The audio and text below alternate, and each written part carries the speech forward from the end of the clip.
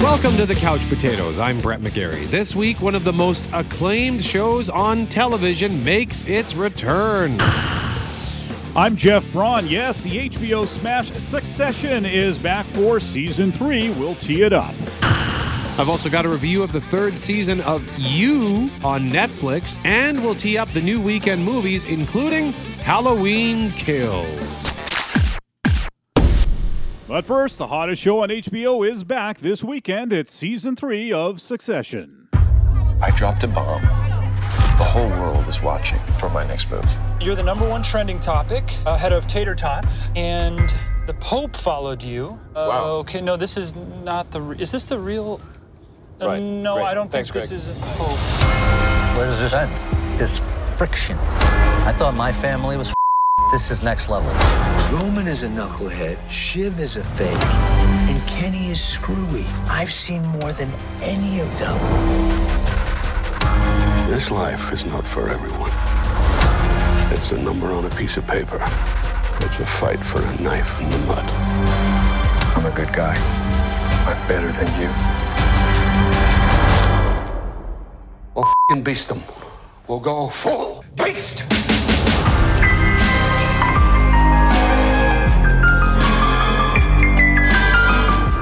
Succession back Sunday night on HBO. I just watched the first 2 seasons for the first time in order to be caught up for the Season 3 premiere this weekend. And wow, what a show. I knew it had won a lot of awards and that people who like it really like it. And I knew it was going to be a big deal when it returned, so I wanted to be part of the party. I just, though, wasn't really expecting it to be as entertaining as it is. If you've not seen it, the show is about a very rich, powerful family in New York that has a business empire.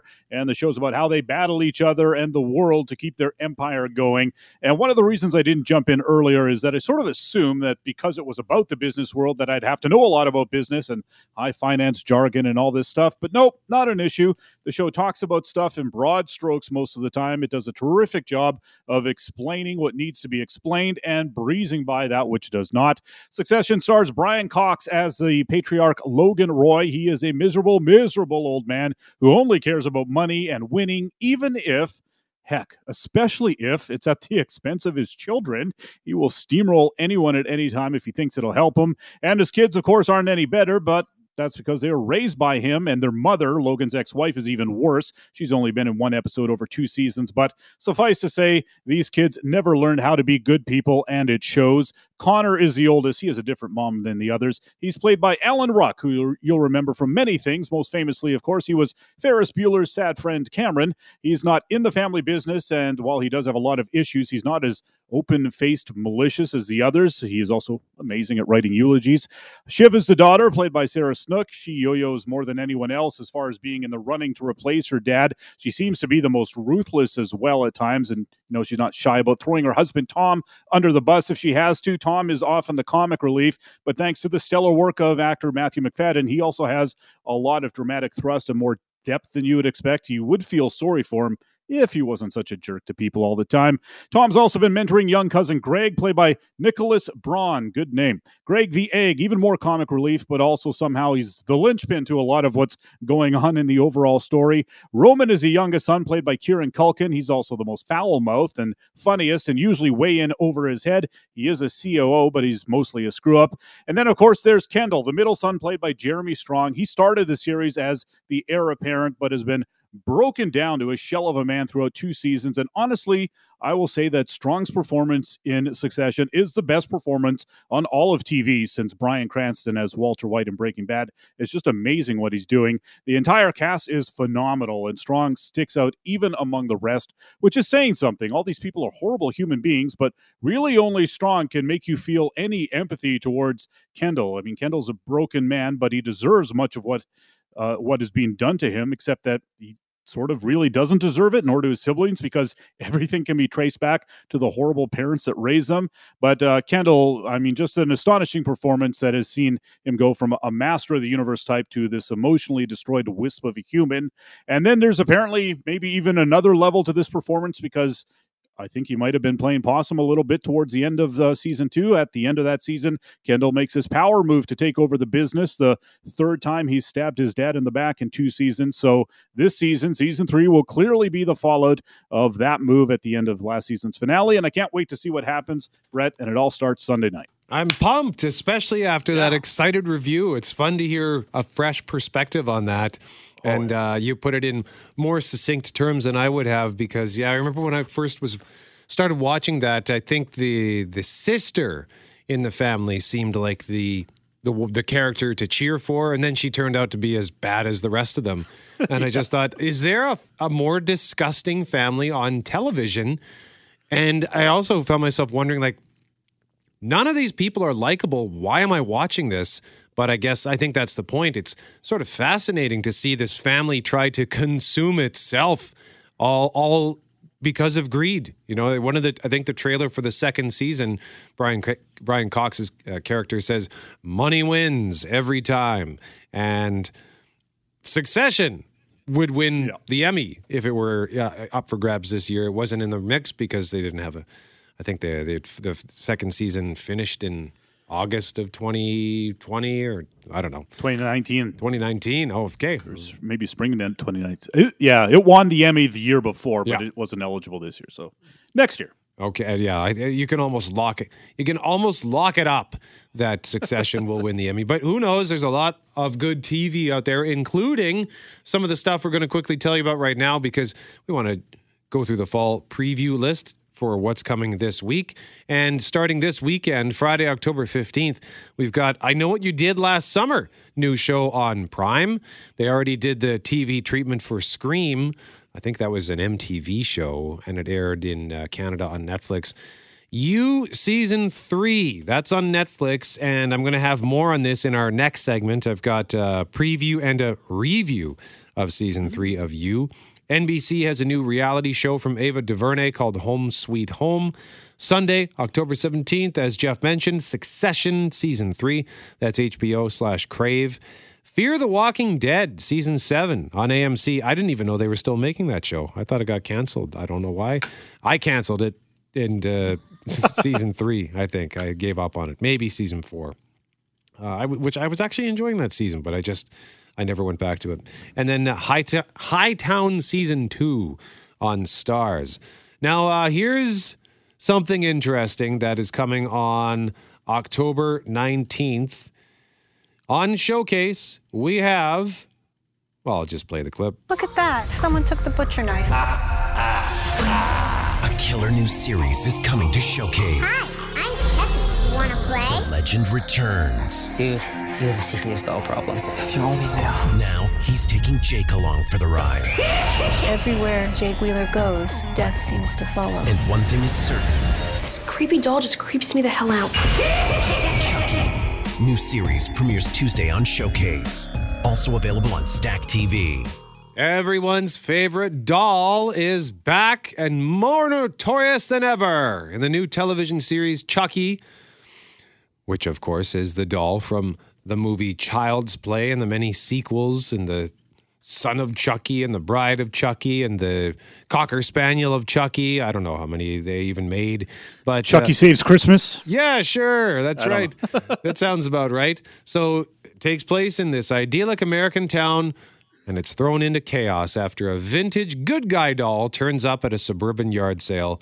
And soon, everyone must grapple with a series of horrifying murders that begin to expose the town's deep hypocrisies and hidden secrets. So I know that Brad Dourif is back as the voice of Chucky because there was a remake that came out in recent years where Mark Hamill was the voice of Chucky. And while Mark Hamill is great at that voice work, no one bought it. No one cared for that. So I think they saw an opportunity to continue to tell the story of Chucky, but just on television form. So that debuts Tuesday on Showcase. Also, now it's listed as Hulu in the States. Only Murders in the Building season finale. What day does it air on Disney Plus? It's on Wednesdays here on Disney Plus, yeah. Okay. And that's the one with Steve Martin and Martin Short? Yep, and that's fantastic. And barring a stellar season of Succession, will likely be my favorite movie or TV show of the year. And I think that's getting a second season, too. Yeah, it got renewed already. So. Okay. Awesome. Cool. Bachelorette season 18 on ABC. Also on ABC, a new show called Queens. And I'm just going to read this verbatim from the official description of the show. Brianna, Jill, Valeria, and Naomi once appeared as the Nasty Bitches in the 1990s. Together, the four of them not only turned the world of hip-hop upside down, but also achieved legendary status through their music. The four women are now in their 40s, unworldly, and largely estranged. By reuniting the four, there is now a chance to return to old fame and vigor. But will the former megastars, also known as Professor Sex, Butter Pecan, Da Thrill, and Explicit Lyrics, manage to achieve this ambitious goal? So it's about a former hip-hop group getting back in their 40s. It's kind of neat. Some of the stars include former music stars Brandy and Eve, so some genuine hip-hop and urban music stars coming to the fore, so that could be cool. Wednesday, October 20th, the finale for American Horror Story double feature. Second half of the season is known as Death Valley. So the first half was tremendous. I only watched the first episode of the second half, but it was good. So I'm looking forward to that. And I think this has actually been one of American Horror Story's best overall seasons yet. And then Thursday, we've got season 9 of The Blacklist. And I can't believe they're still making this show because the gimmick got old. Oh boy, probably by season 3, maybe even season 4. So I guess good for them to figure out how to keep telling that story. But in a moment, we want to tell you more about season 3 of You. You are listening to The Couch Potatoes. I'm Brett, he's Jeff, we are The Couch Potatoes. This weekend, the popular Netflix show You debuts its 3rd season, and I've got a sneak peek for you. You obsessed with her? Why don't you love me anymore? He's plotting something and I can feel it. Why does everybody think I'm impulsive? You are not making me kill anyone! Neither one of you is going to kill your spouse. You're many things, but you are not murderers. I never thought to wonder what happens after boy gets girl. We're a team, okay?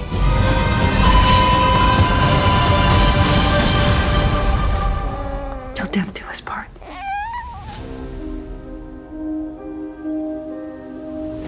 Season 1 of You debuted back in 2018 based on a book called Hidden Bodies. It's about a guy named Joe, and in that first season, he develops a crush. And that crush turns out to be something far more sinister because he becomes obsessed and he does everything he can to win her over. He stalks her, and that everything he can, that includes removing whatever he deems to be an obstacle. So he does bad things, but he believes he's a good guy. He believes he's doing these things for good reasons, that he's doing these things for her.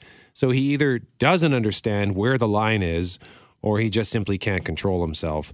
But it was a delightfully twisted show because even though Joe is clearly a bad guy, he's likable.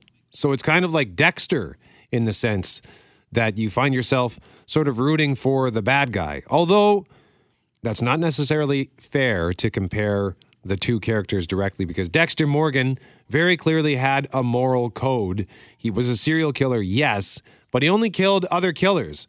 He was taking out the trash. For Joe, sometimes the bad things he does are to good people and sometimes bad people.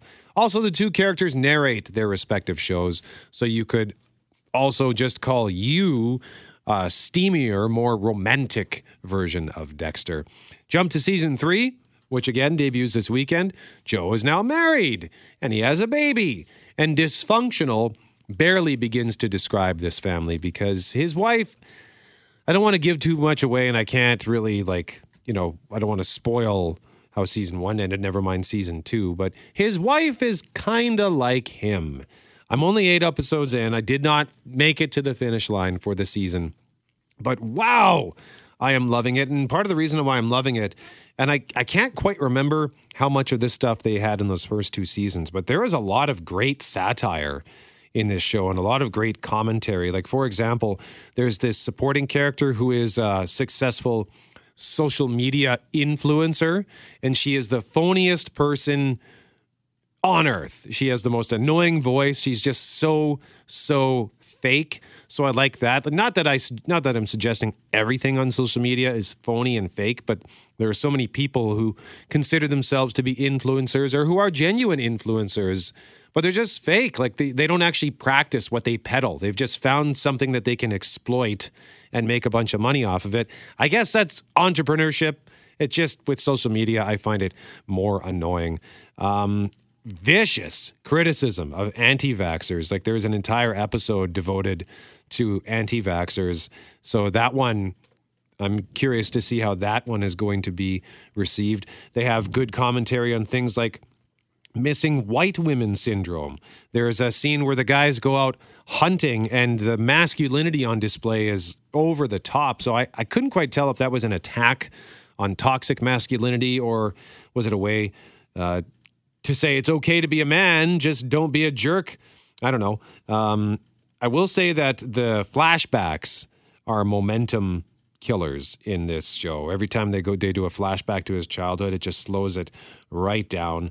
And another thing, on the satire front, there's one scene that really caught me off guard because it was even mocking, the whole women supporting women movement as kind of be a BS way to make money. As though a lot of the women supporting women are just exploiting each other and manipulating each other to try to make money. So, yeah, no one's safe. It's like Family Guy. No one is safe. Nothing is safe in this show. Never mind the fact that it's just entertaining.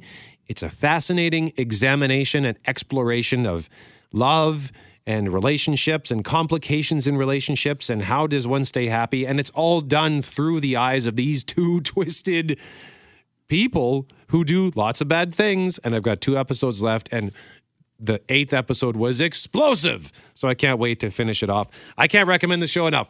You should watch Joe season 1, 2, and 3 out this weekend on Netflix. Up next, can't wait to hear what Jeff has to say about No Time to Die.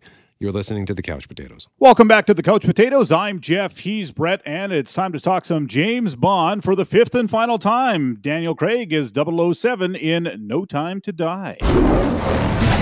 James, now your enemy's my enemy. How did that happen? Well, you live long enough.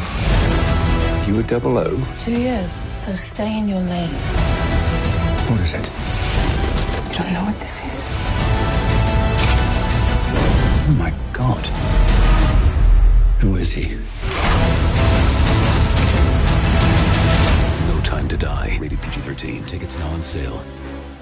This is the last Daniel Craig era Bond film, and it knows it. There are a lot of tie-ins to the previous 4 movies, and it certainly wouldn't hurt to brush up on them a little bit before heading out to see No Time to Die. I rewatched Casino Royale and Skyfall in the last couple of weeks. Also, probably should have watched Spectre. That was the last movie, and No Time to Die has a lot of very direct storylines following up on that. Léa Seydoux, for example, returns as Madeleine Swan, a love interest of Bond. She would be the main returnee. We also get some pop-ins from others that have shown up in the series, like Christoph Waltz as Blofeld and Jeffrey Wright as CIA agent Felix Leiter. And of course, there's the usual stable of the MI6 employees that work with Bond. Naomi Harris as Moneypenny, Ben Whishaw as Q, and Ray Fiennes as M. As for the newbies to the series, we get Ana de Armas playing an agent of some sort. She's not in it very much. Lashana Lynch plays a 00 agent, as we heard in the clip there. And Rami Malek plays the bad guy. His name is Lucifer Safin.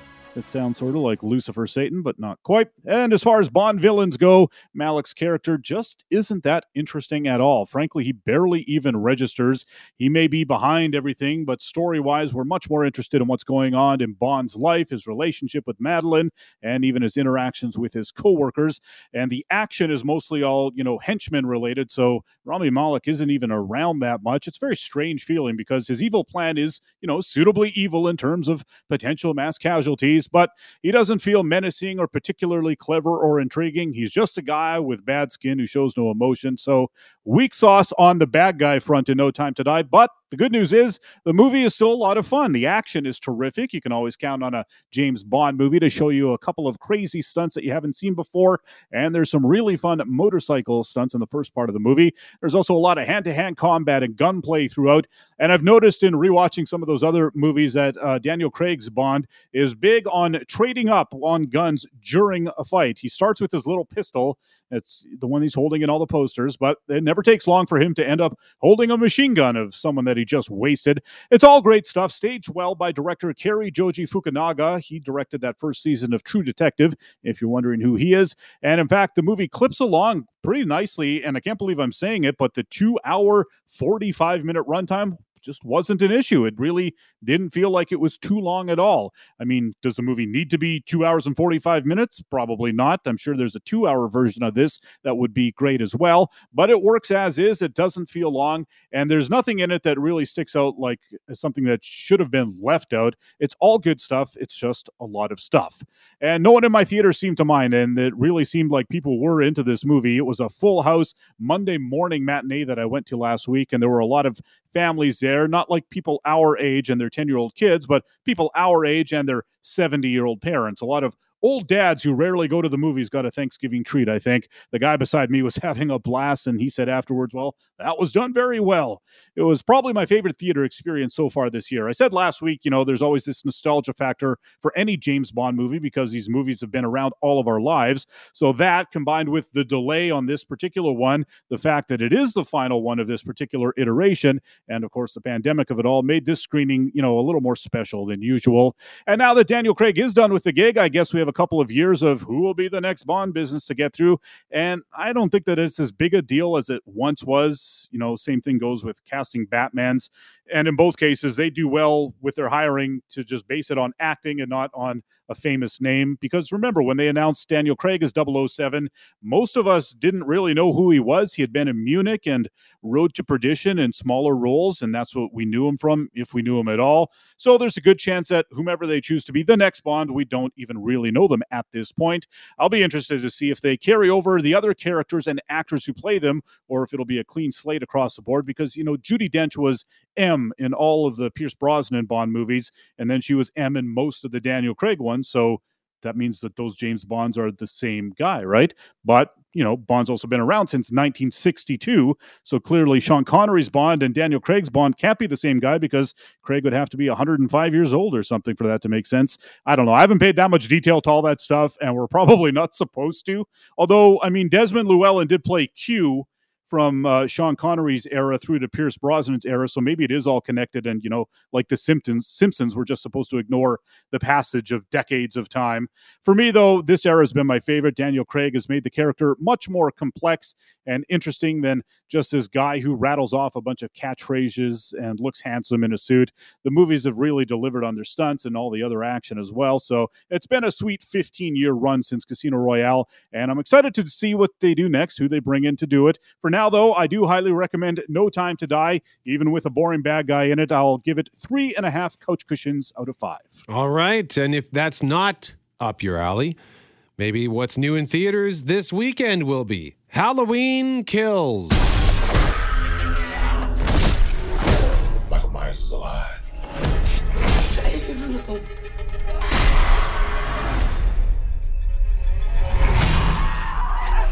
You had a knife in your stomach. You and Allison should not have to keep running. Evil dies tonight. I'm not just gonna sit and watch another innocent person die. If you track Michael's victims, that's a straight line to Michael's childhood home. What do? We fight. Let's hunt him down.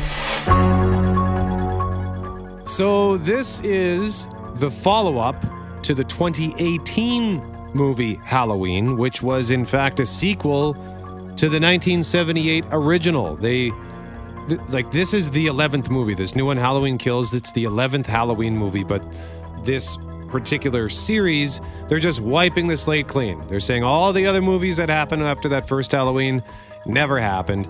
It got good reviews, 79%.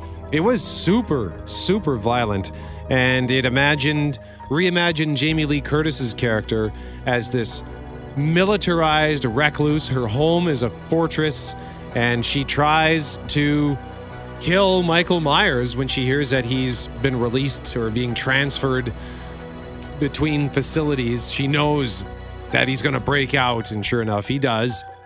Goes on a rampage, so she goes after him, and I liked it. I think it was maybe. I feel like I feel like a kind of a dork when I say this, but it almost felt too violent. But I think that's part of what makes this movie the kind of genre that it is, the slasher movie. It's supposed to be violent, so I realize that's maybe a bit of a contradiction, or maybe I'm just I shouldn't be watching it if I think it's too violent. But anyway, as far as this one goes, Halloween Kills, ABC's Jason Nathanson has more. We are the survivors of Michael Myers. Halloween Kills is the sequel to 2018's Halloween, starred Jamie Lee Curtis saying, if the last movie was about female trauma and violence against women, 2021's movie is about a mob violence, a group of people, collateral damage coming together saying we are as mad as hell. We are not taking it anymore. The system is broken. We are taking matters into our own hands. Jason Nathanson, ABC News, Hollywood. The difference with this one and the last one from 2018 is it's not getting the best reviews. It was at 49% last time I checked. And that's too bad, because anybody who was a fan of Halloween, one of my buddies is a Michael Myers lunatic. He's been waiting for this for a year because, much like No Time to Die, it was delayed for a year because of the pandemic. So that means the threequel, or I suppose the fourquel, depending on how you look at this, because these three movies are sequels to the original. Halloween Ends comes out October 22. I'm going to go see this, I think, because, like I said, my buddy wants to see it, and I promised him I'd go see it. So you can have it. Yeah, you enjoy it, Brett. I've seen part of the first Halloween, and it was like a Sunday morning with the sun was up and everything. It was nice, and it still freaked me out for like 2 weeks. And I only watched 20 minutes of it. I didn't even see him kill anybody. I just saw him walking around. Nope, that's not good. That mask is too much. So you enjoy your Halloween movies. I shall. All right. Also out this weekend, Matt and Ben together again in Ridley Scott's The Last Duel. Each man is to fight to the death. Discover the unbelievable true story that is now the cinematic event of the year. Matt Damon, Adam Driver, Jodie Comer, and Ben Affleck. I want him to answer for what he has done. Critics rave. No one does it like Ridley Scott. Let them go! Let them go! Let them go! The Last Duel. Rated R. Experience it on the big screen October 15th. Tickets on sale now. The Last Duel is about knights in olden times, a historical drama about one knight, Matt Damon, who accuses another, Adam Driver, of sexually assaulting his wife, played by Jodie Comer. And so he challenges him to a duel, and she'll die if Damon loses, and he also, will die if he loses, of course, but at least he can try to do something about it. She's stuck with these ridiculous laws of the Middle Ages, and Ben Affleck is the guy in charge by the looks of it. Damon and Affleck wrote the movie along with Nicole Holofcener, and it's the first time they've written a movie since Good Will Hunting, for which, of course, they famously won an Oscar. Ridley Scott, also pretty good with olden times action, having made Gladiator 20 years ago and tons of other stuff since. He likes the swordplay eras, so this is very much in his lane. It's at 88% on Rotten Tomatoes, so it looks like a good one. It's once you get by the weird hair of the time, if both Matt Damon and Ben Affleck have very strange looking hair in the trailers. That's kind of been interesting, but I am looking forward to see what these guys got up to in this movie, and I think I'll check out The Last Duel this week. Brett? All right, and Halloween Kills is a sequel to a slasher movie. In a moment, we got to tell you about a trailer that came out for another sequel to a slasher movie. You're listening to The Couch Potatoes. I'm Brett, he's Jeff. We are The Couch Potatoes, and this kind of came like a sneak attack to me because I forgot that this movie was even coming out. It's a trailer for Scream. Hello? It's happening. 3 attacks so far. Do you have a gun? I'm Sydney Prescott. Of course I have a gun. Something about this one just feels different.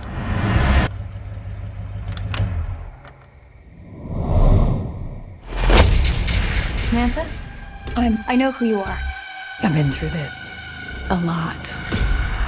This is your life now, which means that whoever this is going to keep coming for you. You ready? For this? The first Scream movie came out in 1996, and it spawned 3 sequels, the last of which came out in 2011. There was also a television version of this story. And Jeff, you've seen the movie. I can't believe you like the original 3 Scream movies. How would you summarize Scream? I don't know why I've watched them either, but I did really enjoy them. And I don't know, they're horror comedies. There's so much more genuine laughs in them, or there's like a winking at the audience, so it's not as traumatic when this killer starts killing people as it would be in, say, a Halloween movie kind of thing. So I think that's what sort of lets me skate by and watch these things. But I've not seen the 4th one. Is that one any good? I don't remember it being anything to write home about. Yeah. They gave it a valiant effort, but it didn't quite work. So 25 years after that initial streak of brutal murders shocked the quiet town of Woodsboro, a new killer has donned the ghost face mask and starts targeting a group of teenagers to resurrect secrets from the town's deadly past. So Neve Campbell is back as Sidney Prescott, Courtney Cox is back as Gale Weathers, and David Arquette returns as Dewey Riley. And I don't know, it looks pretty good. Whatever his link is to our past, it's pulled us all back here. And I won't sleep until he's in the ground. Hello, Sidney. It's an honor. All right, so if you don't want to go see a slasher movie, that's out on January 14th, by the way. Maybe something that's coming out in a couple of months on Disney Plus is more up your alley. Yeah, it's a remake of a Christmas classic coming to Disney Plus next month, and it's called Home Sweet Home Alone. 'Twas the night before Christmas vacation. Move, Max! And the fun was in full swing. You have split our family onto 2 separate flights. Mom! Max, please! The family left for their big vacation. Is that everyone? The cars are leaving now! But forgot one little thing. Mom? Dad? Uncle Blake? They don't even know I'm here. They don't even know I'm here. Home Sweet Home Alone looks like a 1-for-1 remake of the original Home Sweet Home with Macaulay Culkin 30 years ago, just with some British accents, I guess. Archie Yates plays the kid this time. He was a scene stealer in Jojo Rabbit a couple of years ago. Comedian Aisling Bea, who we heard there, plays his mom, and the bad guys are played by Ellie Kemper and Rob Delaney this time. Cast also includes Kenan Thompson, Pete Holmes, Ally Mackey, and Chris Parnell. And, the guy who played Buzz in the original will reprise his role apparently as Buzz, except now, obviously, he's a full-grown adult, and he's a cop. Home Sweet Home Alone debuts on Disney Plus November 12th.